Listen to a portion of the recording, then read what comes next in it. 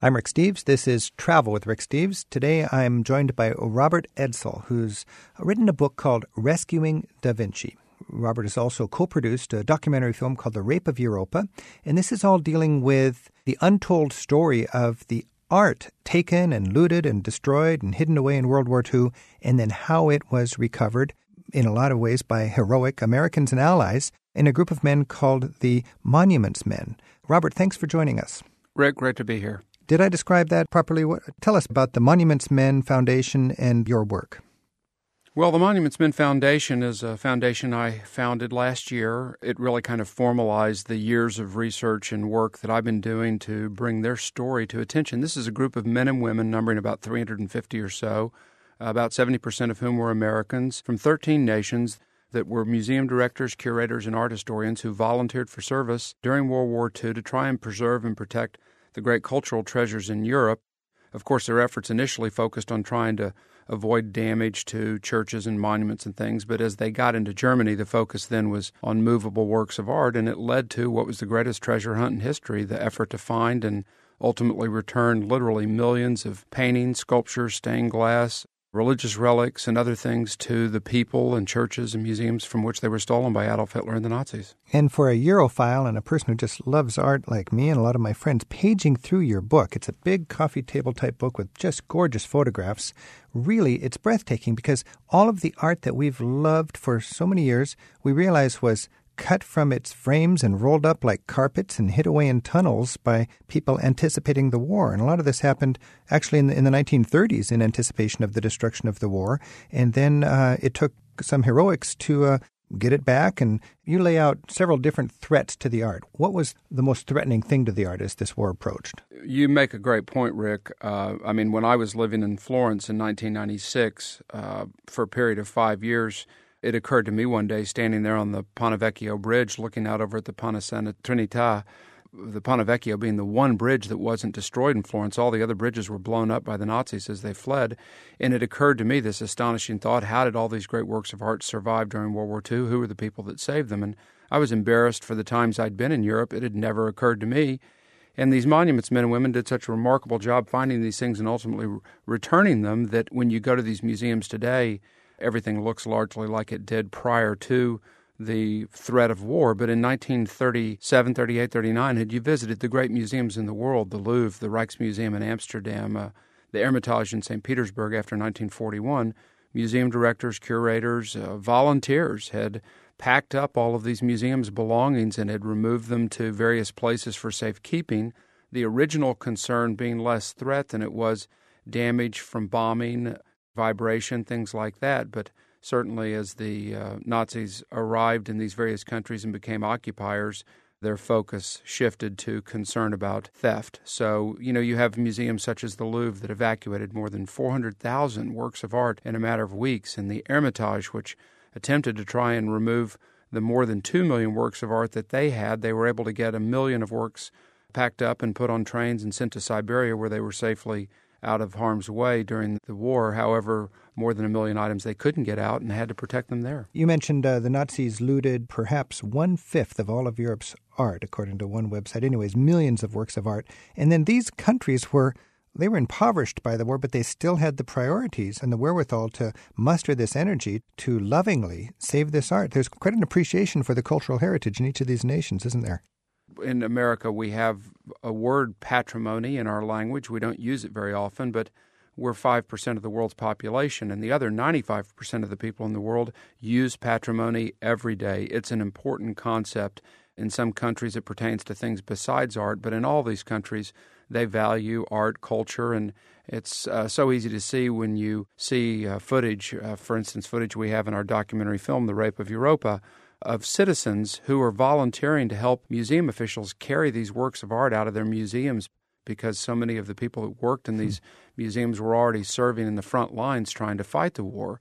So it's a very dramatic and moving thing to witness in the photographs in Rescuing Da Vinci and seeing this archival footage, trying to protect and preserve these things that they've loved for thousands of years. I didn't know this photographic evidence of all of this work and heroism even existed until I looked at your book, Rescuing Da Vinci. Now, let's just highlight a few of the great masterpieces that we all know and love and talk about their story in World War II. Tell us, Robert, Mona Lisa, how were her travels during the war? Mona Lisa was moved around on 6 separate occasions before being returned to Paris and rehung in the Louvre in 1945.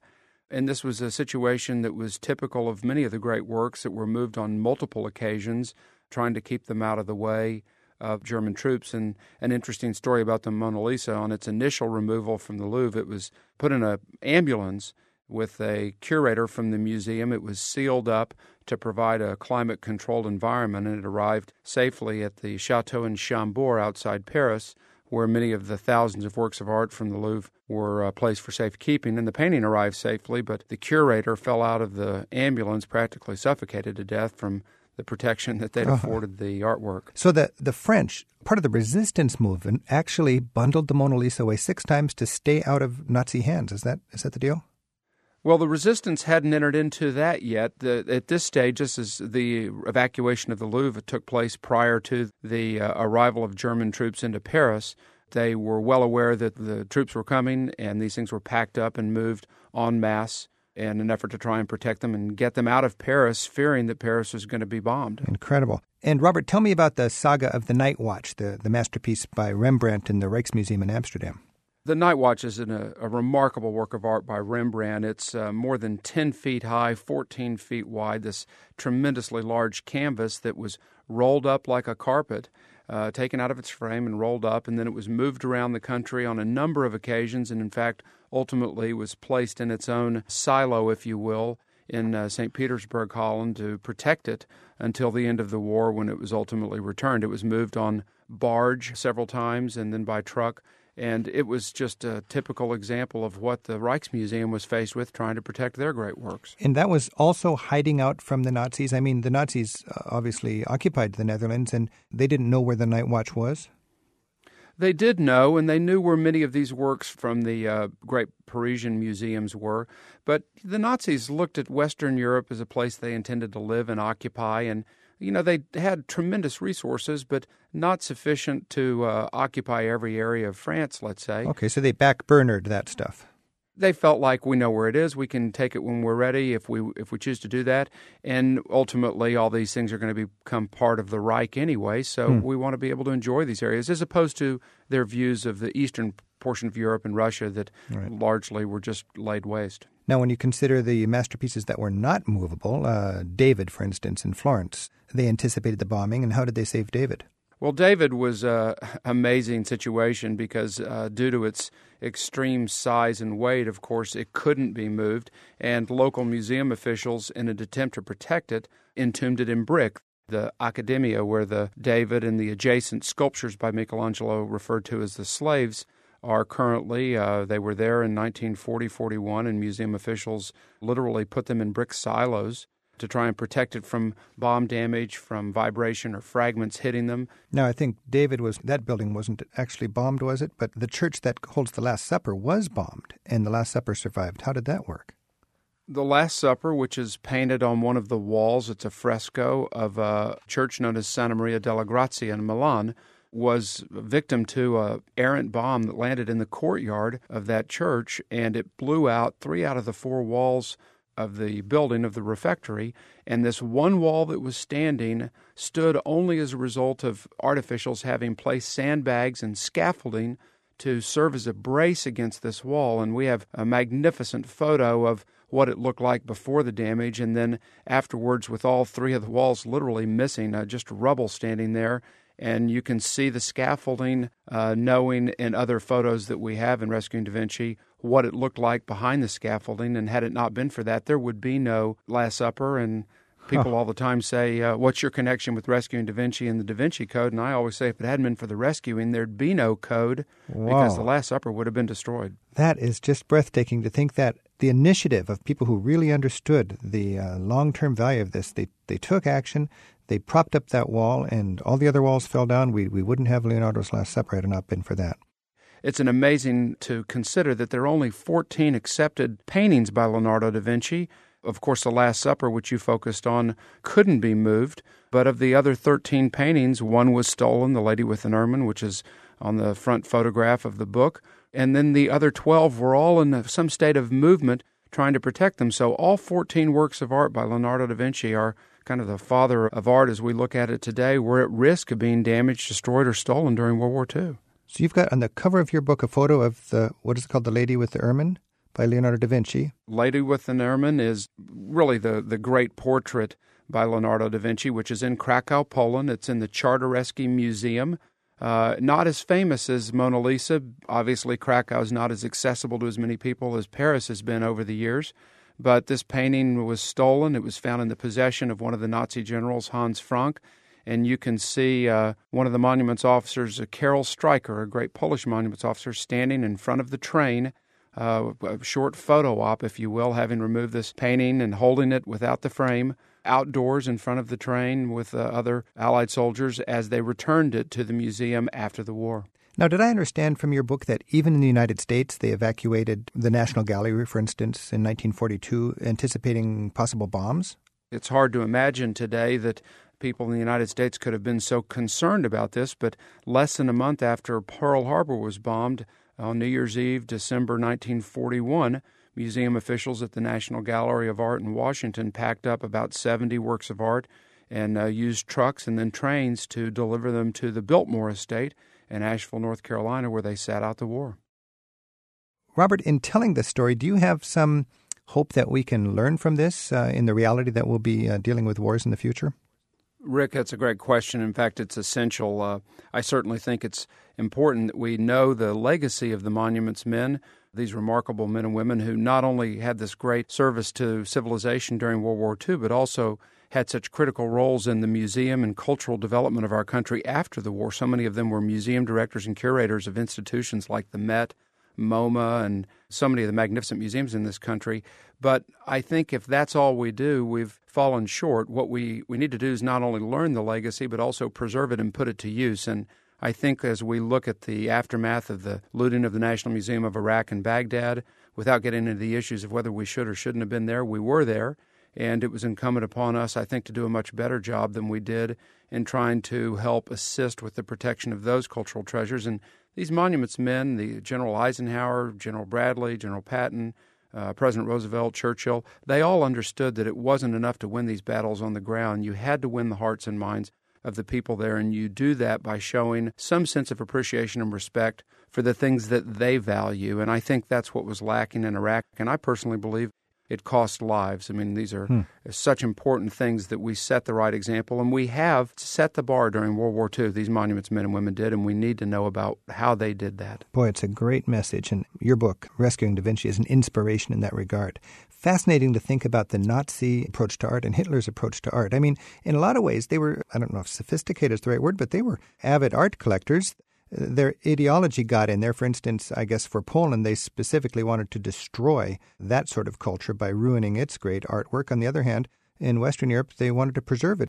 Hitler had this great ambition to be recognized as an artist, and in fact, he had some ability, I'd say pedestrian, but we've included a couple of photos of watercolors that he drew, and he applied to the Fine Arts Academy in Vienna and was rejected, and he believed that most of these jurors were Jews, and it no doubt fueled his anti-Semitism, but it also was an inspiration to him as he had a rise to power in Germany to show his great taste in art and use it as a weapon of propaganda. And so works of art by artists he considered degenerate, people like Picasso, Matisse, Kokoschka, Modigliani, and others were removed from German art museums, more than 16,000 modern works of art, destroying Germany's standing in the world as a great leader of art, and many of them were attempted to be sold, but so many more were just destroyed.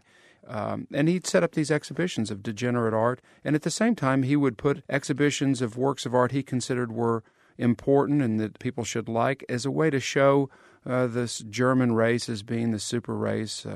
And it was a very, very premeditated effort on his part. One of the evocative sites you can see today in Munich that relates to the reign of Hitler is the Haus der Kunst, the art gallery he had there. And didn't he actually display the degenerate art in that great hall? After the war, that became General Patton's headquarters and then ultimately was an officer's mess after General Patton vacated the space. And it stands today complete with bullet holes that remind us of the fighting back in the 1940s. I thought this was very powerful. You quoted Hitler. He said, Hitler looked at a landscape by Van Gogh, and he said, anyone who sees and paints a green sky and pastures blue ought to be sterilized. And of course, when you look at the painting in color, as we've included it, you can see that the sky is green and the meadow is blue. And we had this happen over and over again as we assembled these amazing photographs, more than 460 photographs for Rescuing Da Vinci, where rather than using my words to characterize what the person saw in the photos, we found these quotes by Hitler and Goering. I mean, the quote of Goering, if I intend to plunder and do it thoroughly, you know, you can't make this stuff up. These guys were really, really determined to pull off, and they did, the greatest theft in history. And they had this fascinating sort of pragmatism. They had this degenerate art. They could have destroyed it, but they thought they would auction it instead. So consequently, Germany auctioned away some of its greatest art, and Americans and other art appreciators picked it up cheap, right? In some cases, certainly the museums in Belgium benefited. There is one painting that you're perhaps alluding to, a self-portrait by Van Gogh, a very important painting, painted late in his career, that was purchased by an American, Maurice Wertheimer, who ultimately donated it to the Fogg Museum at Harvard, where it can be seen today.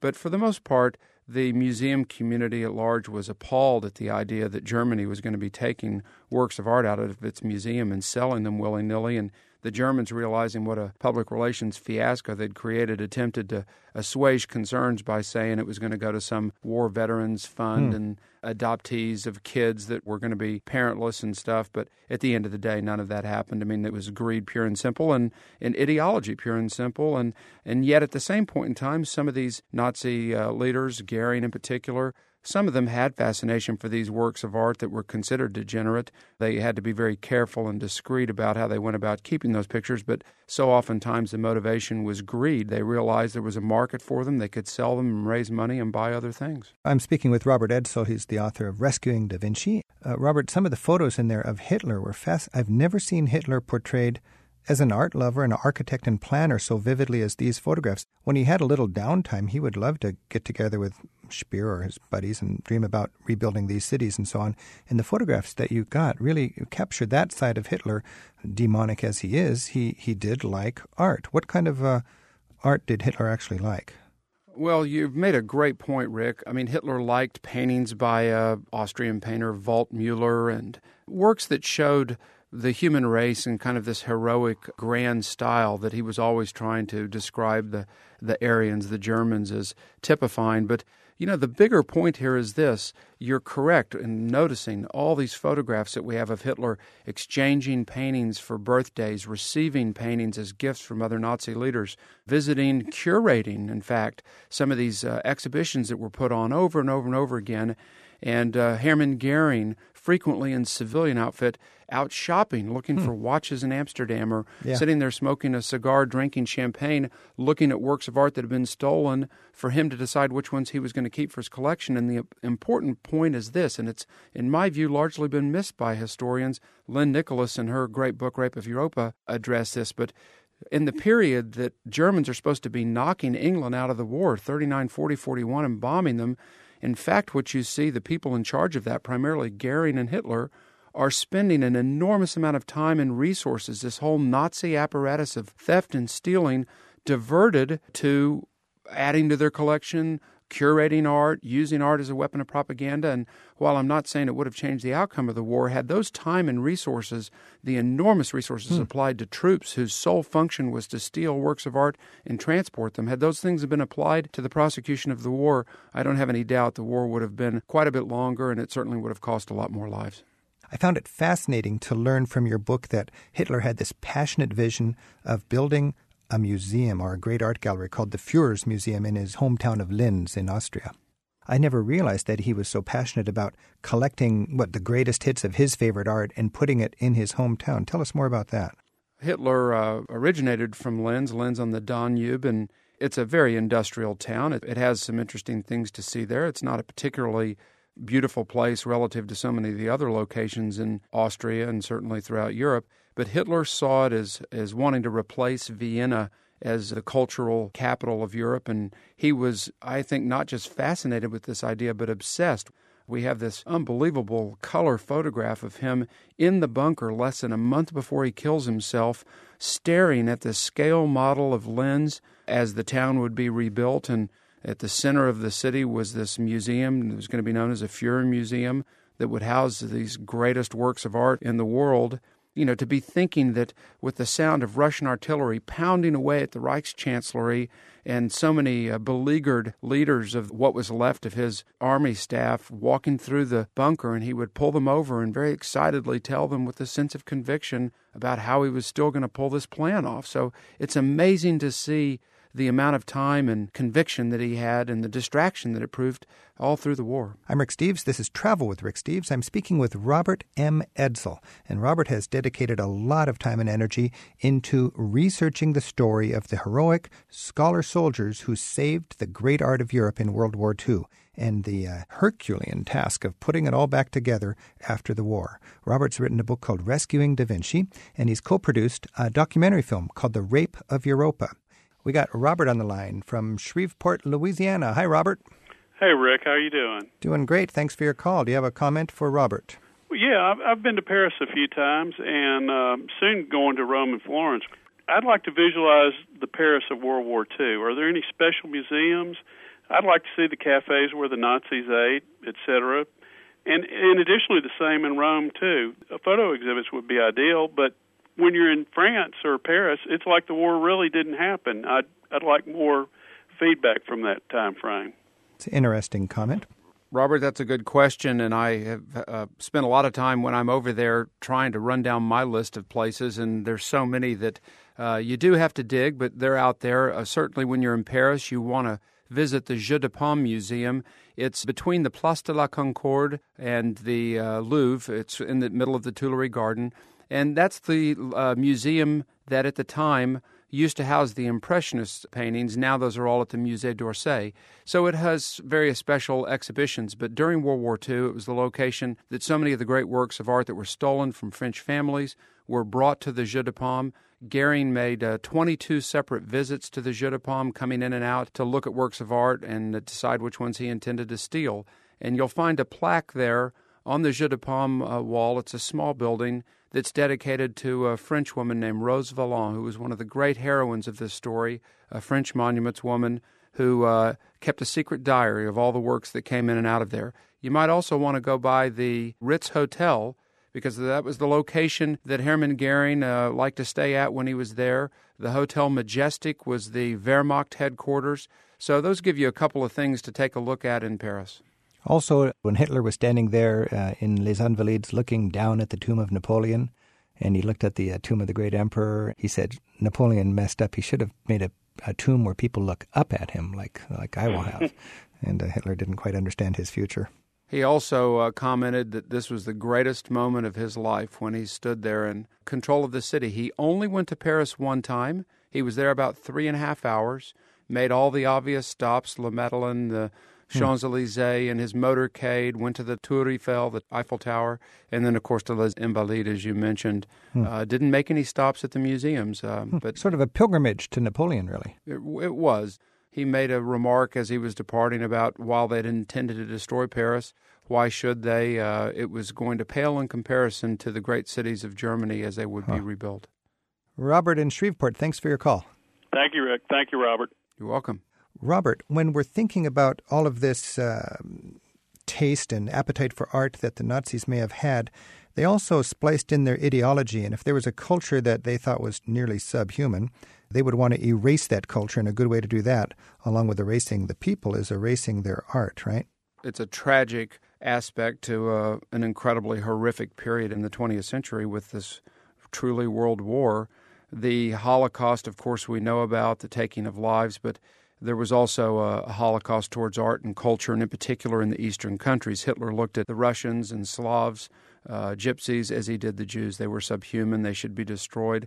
And this was such a deep conviction of his that in so many instances he felt there were few things there to even bother stealing, that how could people who were subhuman create things that had any particular value or beauty? And so the focus was to steal the things that those cultures possessed that came from other cultures, such as I mentioned the Lady with an Ermine, a magnificent painting by Leonardo da Vinci. Robert, what was really poignant to me was the treatment of Poland, which Hitler really hit hard, and it was a particularly rich culture. It probably antagonized Hitler almost. He took the famous statue of Chopin that graces the park in Warsaw and spent a lot of energy getting rid of that thing, didn't he? Well, in fact, the sculpture you're referring to, he cut in half, and the upper portion of the head is seen in one of our photos in Rescuing Da Vinci, sitting on a flatbed train, no doubt being planned to be taken to be smelted. Fortunately, it wasn't, and you can see it back in that very park today, all put back together. But Poland was a particular focus of his, and having spent a fair bit of time in Poland for the filming of The Rape of Europa and having done some research there for the book, one's heart goes out to the Polish people. When you visit cities like Warsaw and see photos of what it looked like, it really looks like the surface of the moon did from some of these photos. There wasn't anything, even a chimney stack, much more than the height of a person as far as you could see. It was just rubble. And now when you go back, it's so lovingly been put back together, the historic Old Town, right down to the unevenness of the walls and so on. I mean, the Old Town has been put back together as a testimony to the strength of the Polish culture, I think. In fact, we've used photos in Rescuing Da Vinci to show what these palaces looked like before the war, what they look like after the destruction by the Nazis, and as they look today. And, another fascinating aspect of the value of art, this great painter, Bernardo Bellotto, painted magnificent paintings of these great European cities in the 1700s, and these works of art were actually used by city planners after the war as models on how the cities should be rebuilt. And that took place in Warsaw, it took place in Dresden and other places, and we've actually used some of these works and juxtaposed them next to how these buildings look today to allow a reader to see the precision with which so many of these buildings have been rebuilt. It's amazing to even think of being in a mindset where you know that in the next few months your city's going to be destroyed, so you better have some way to rebuild it. It's a horrific thought. I hope we don't experience something like this again today. But, we talk so much about the looting of paintings and sculpture, cathedral bells and so on, but it was also documents, whether they were musical manuscripts, city records, and those things are essential. Today we, of course, digitize so much of the stuff, but they were absolutely essential to the operation of these cities and essential to the rebuilding of them, and in many cases the damage and destruction to them or the theft. I mean, hundreds of thousands of things are still missing today, and they had to find other solutions towards the rebuilding. Must be millions of man-hours and thousands of tunnels and caves and hidden places to store all of this during those difficult times. In fact, these monuments men inspected more than 2,000 different locations where they found hidden works of art, documents, and other things. They inspected literally thousands of places with reports, but in more than 2,000 locations they found, whether it was one painting or 10,000 paintings, whole yards filled with church bells, more than 5,000 church bells in Hamburg that were taken from cathedrals throughout France and Belgium. So it was just an astonishing scene. Did the Nazis gather 5,000 church bells just to melt them down for the metal, or were they going to make a church bell museum or something like that? That's a good question. I feel fairly sure that they were going to smelt them. Yeah. But these monuments officers, to their credit, were able to study these church bells, and in many cases, with the age and historical importance of these church bells, they had identification marks showing either the name of the church that it was from or the foundry where it was made, and week by week, month by month, they put them on the back of flatbed trucks. We have archival footage of that. We don't use it in The Rape of Europa, but it will be out on our DVD.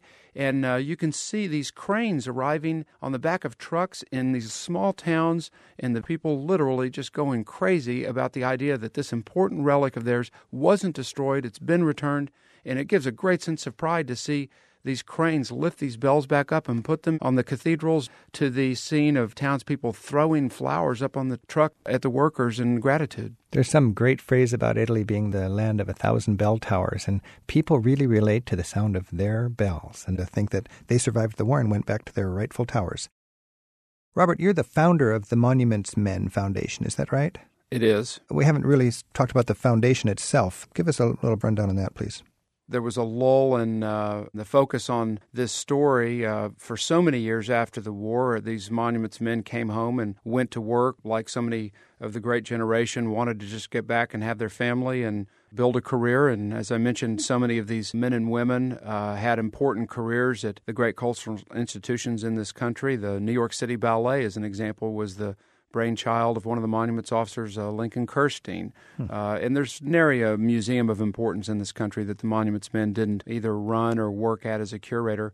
But their story was largely lost after the war. I mean, it just got lost in the fog of history, and Lynn certainly brought attention to the whole story of Nazi looting with her book in 1994, and then I think attention again fell away. And so my focus was to come in and seeing some of the disasters that have taken place in more recent years, the destruction of these great Buddhas by the Taliban in Afghanistan, the aftermath of the looting of the National Museum of Iraq in Baghdad, and the horrible price our country in particular paid in world press, appearing that we were insensitive to other cultures' treasures, that we didn't care. We were only interested in commercial aspects, which I don't believe is the case, but certainly we made a lot of mistakes. And so the creation of the Monuments Men Foundation had really two objectives. One was to bring profile to who these men and women were and seek the public's help in being able to track down to determine, are there any other living monuments men out there? We know of 12 right now, 11 men, 1 woman who's British. She's the only non-American in the group that's still living.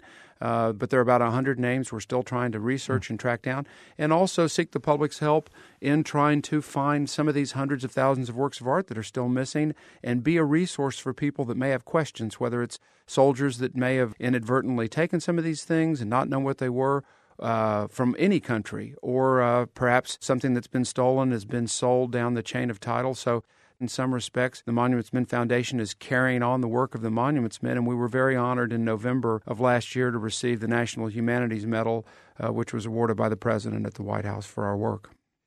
Robert, this is a very subjective thing, but you've done a lot of studying and a lot of thinking on this. What do you think were the greatest artistic losses in World War II? Well, I think perhaps the most lasting loss is just this altered legacy of the Hitler and Nazis, which we still live with today. I mean, when we go to cities like Pisa, we think the Leaning Tower is the primary thing to go there and see. Prior to World War II, most of the people went to Pisa to see the Campo Santo, which is the ancient cemetery built in the 12th and 13th centuries adjacent to the Leaning Tower, which at the time housed one of the greatest collection of frescoes, one of the largest collection of frescoes in the world. And unfortunately, during the Battle for Pisa, artillery round landed short on the building's roof. It caught it on fire. It was made out of lead, and the lead melted and bled down the walls, blistering these frescoes.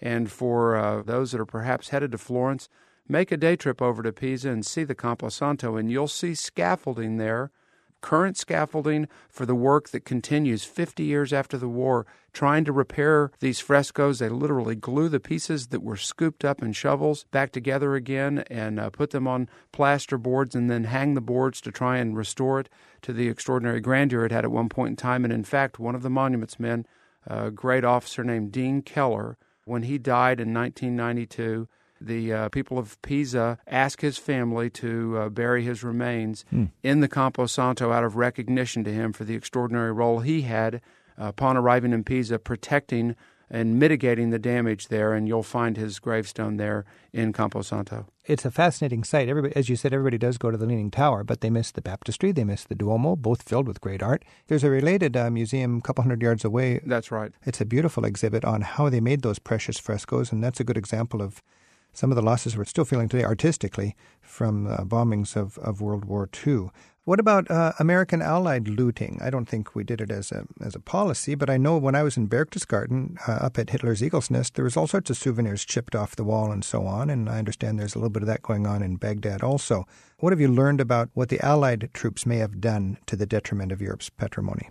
Well, Rick, you've seen so many of these things firsthand, and you're correct. I have a colleague and friend who goes to Berchtesgaden and other places in that area of the Austrian Alps and constantly tells me stories of visiting with townspeople, and they'll get out their Hermann Goering chinaware or something that have AH initials on them. So there was certainly a lot of looting by the peasantry, and I'm sure that there are things that are valuable that are in people's closets and attics that in the course of time we'll see. But you're absolutely correct. There was looting by troops of all armies, by displaced persons, of which there were millions, tens of millions.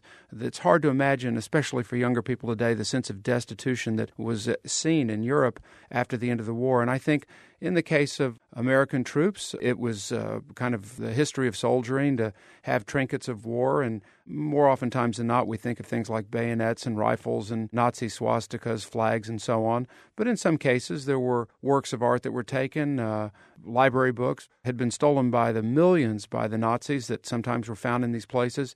You know, that's something that's certainly not permissible today. It was kind of the course of conduct back then. And I think you have to distinguish it from the situation of the Nazis, where they're absolutely targeting not just works of art, but races to try and either extinguish or rob. But as these soldiers pass these days, we find things in attics and basements that families have. They oftentimes don't know what to do with them. And this was really brought to our attention last year when we were contacted by the heirs of an American soldier who was stationed near Berchtesgaden and actually visited the Berghof in May 1945 and removed two leather-bound albums that he wanted to take as a trinket. And they had been in the attic of this family all these years. And in fact, these were albums of photographs of works of art that had been stolen by Nazi troops stationed in Paris from the great French dealer collecting families. And Hitler had these at the Berghof. He would flip through them like mail-order catalogs, deciding which works of art he intended to have in his museum. And we were able to work with this family and gain possession of these albums. And on November 1st of last year, I and the Monuments Men Foundation donated them to the National Archives, where they joined the other 39 albums, thought to be the only 39 that survived the war. But we know there are more of these things out there, and we encourage people to visit the Monuments Men Foundation website. It's monumentsmenfoundation.org. If they have questions about things that they come across, or perhaps have something they think is stolen or looted, or if they know of someone that's got something like that, we implore you, please contact us. It's a not-for-profit foundation, a 501c3, and we do this to continue the work of the Monuments Men and help these things find their proper home. So do you think there's actually famous art masterpieces hanging in somebody's rec room secretly? They just enjoy it for them selfishly, for just them and their best buddies?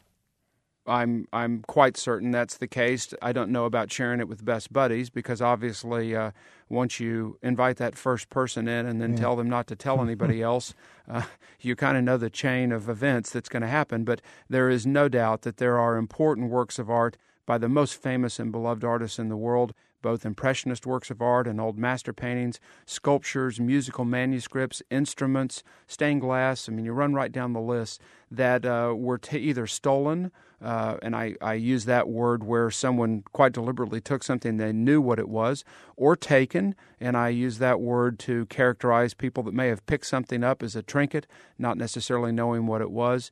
And as the people that were involved in these things pass, they're going to be passed on to their families, to their estates, and typically people don't inherit passions. They get these things and choose to sell them. And as they do, today the system asks 3 questions. What is it? Where did it come from? How did you get it? And as that takes place, people are going to find out that these things are something that they shouldn't have for whatever reason. And that's the role of the Monuments Men Foundation, is to work with those people and help identify what it is and do the right thing in getting it back to the right place. But is there a fund that has to buy these back at the market value, or is it considered stolen and they owe it back?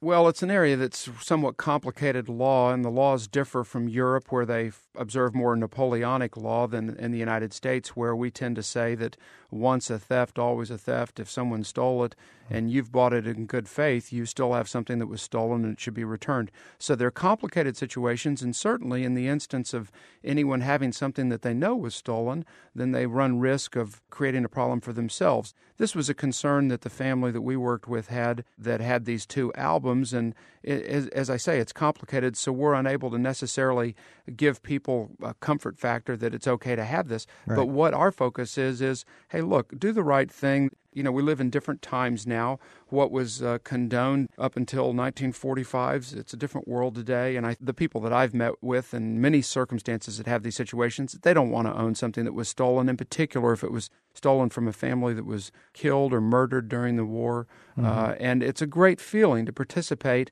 in returning these things to the countries from which they were stolen. And I think there's little our country can do that's more helpful in rebuilding these historic alliances than continuing the work of the Monuments Men by returning these things to the countries from which they were stolen. And I promise you, and you know this from all the time you've spent in Europe, these things return to countries, even if it's something like a violin or a rifle or a book from a library. It's enormously appreciated by the Europeans to get these things back. It curries such great favor for our country.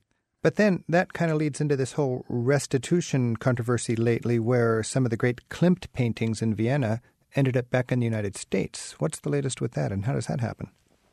Well, there is a lady, and what a lady, Maria Altman, 90-some-odd years old, living in Los Angeles, just a remarkable person who came home from her honeymoon in Vienna as a young woman to see Nazi officers standing there in her living room taking works of art off the wall, removing the necklace around her neck, which ultimately was given to Hermann Goering. And she and her family were some of the fortunate few and were able to flee Austria. They immigrated to the United States and left most everything behind, started over. And she, in her mid-80s, was encouraged to pursue trying to recover 5 paintings by Gustav Klimt, the great Austrian expressionist, that had been stolen from her family, 2 paintings of which were portraits of her aunt, Adele Bloch-Bauer, one of them known as the Gold Portrait or Gold Lady. Right. She had to take on the country of Austria in litigation in the United States. She exhausted her appeals in Austria. This litigation lasted for 7 years before the Austrian government finally entered into a settlement agreement and agreed that these 5 paintings had been stolen from her and that the museum, the Belvedere Museum in Vienna, that had housed them publicly for people to see all these years, shouldn't own them and that they should be returned. And I will say Maria Altman went to great lengths to try and arrange for the government of Austria to buy these works of art or some hybrid situation that they could continue to remain available to the public there, and they would have nothing to do with that. And the works of art were ultimately returned to her last year in Los Angeles. You know, people sometimes wonder why do people that get these things back sell them, but in her case, she lives a very modest lifestyle. It hasn't changed her lifestyle one bit. She's got a family that's so large with cousins and nephews and nieces and grandchildren, and she was trying to look out for them. And so she made an effort to try and place these things in museums, and ultimately one of them was purchased by Ron Lauder, and it can be seen today at the Neue Gallery in New York and Manhattan. It's their signature piece, and it was purchased for a significant sum in excess of $100 million. And the other 4 paintings were placed at Christie's for sale at auction and were successfully sold to private collectors. We don't necessarily know whom. So it does fuel some controversy to the extent that why should these things be taken out of a public museum where they're seen by the public and returned to someone that wants to sell them? On the other hand, I say to people, if this was something that your great-grandfather had and he'd intended for your grandfather to have it and give to your father and give it to you, and it's stolen, you know, it's yours, and you should have the right to be able to do with it as you please. And as I say, in her defense, she made a great effort to try and keep it in the public. And one of these works, the most important one, the gold portrait of her aunt, is available to be seen in New York, and it's an extraordinary work of art. And plenty of great Klimts remain in Vienna in the great palaces and museums there. This is Travel with Rick Steves. We're talking with Robert Edsel, who's written Rescuing Da Vinci, and Robert also co-produced the documentary film The Rape of Europa, dealing with the heroic struggle to save the great artwork of Europe in World War II. And we have Sheldon calling us from Amarillo, Texas. Hi, Sheldon. Hello, how are you? Great, thanks for your call. Yes, sir. Robert, I was wondering, does your book speak very much to the Monument Men? And also, where can we get the DVD?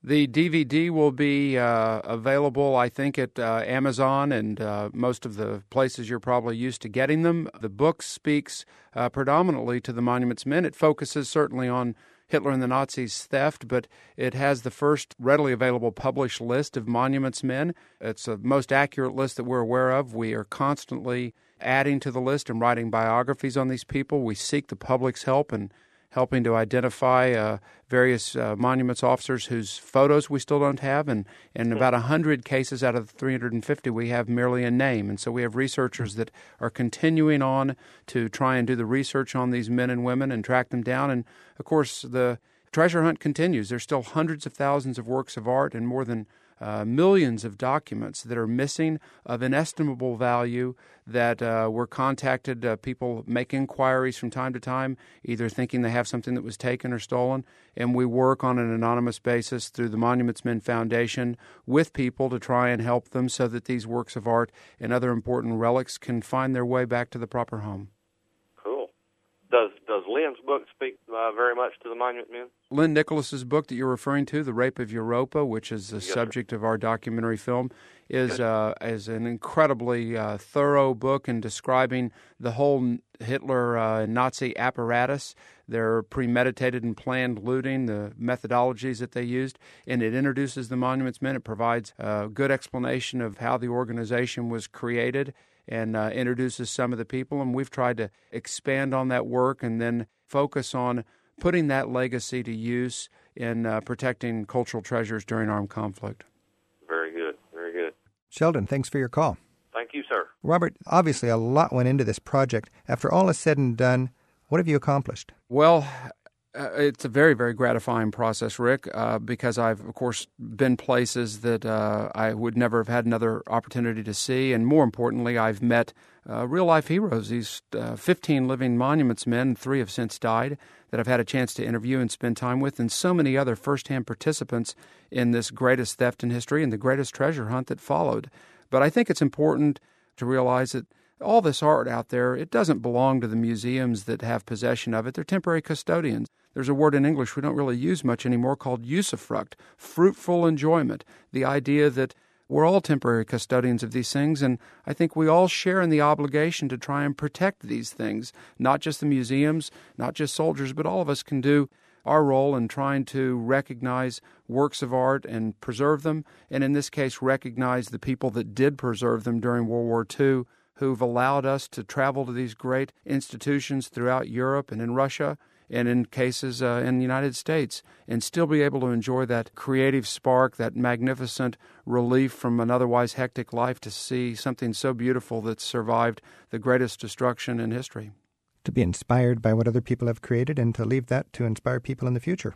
Well, all these works of art have survived for a reason, because others came before us, decided they were important, and they were part of who we were as a civilization. And the Monuments Men and Women did absolutely the most remarkable job in gifting to our world today the opportunity to experience that. Robert Edsall, author of Rescuing Da Vinci, thank you very much. Thank you so much, Rick. It's a great pleasure to be here today. Rick's weekly 1-hour radio program, Travel with Rick Steves, airs in more than 100 cities across the country. Listen to podcasts of past shows in the radio section of ricksteves.com. Rick's public television series, Rick Steves Europe, also airs throughout the USA. You'll find the latest on Rick's TV and radio work, as well as his guidebooks and his free-spirited European tour program at ricksteves.com.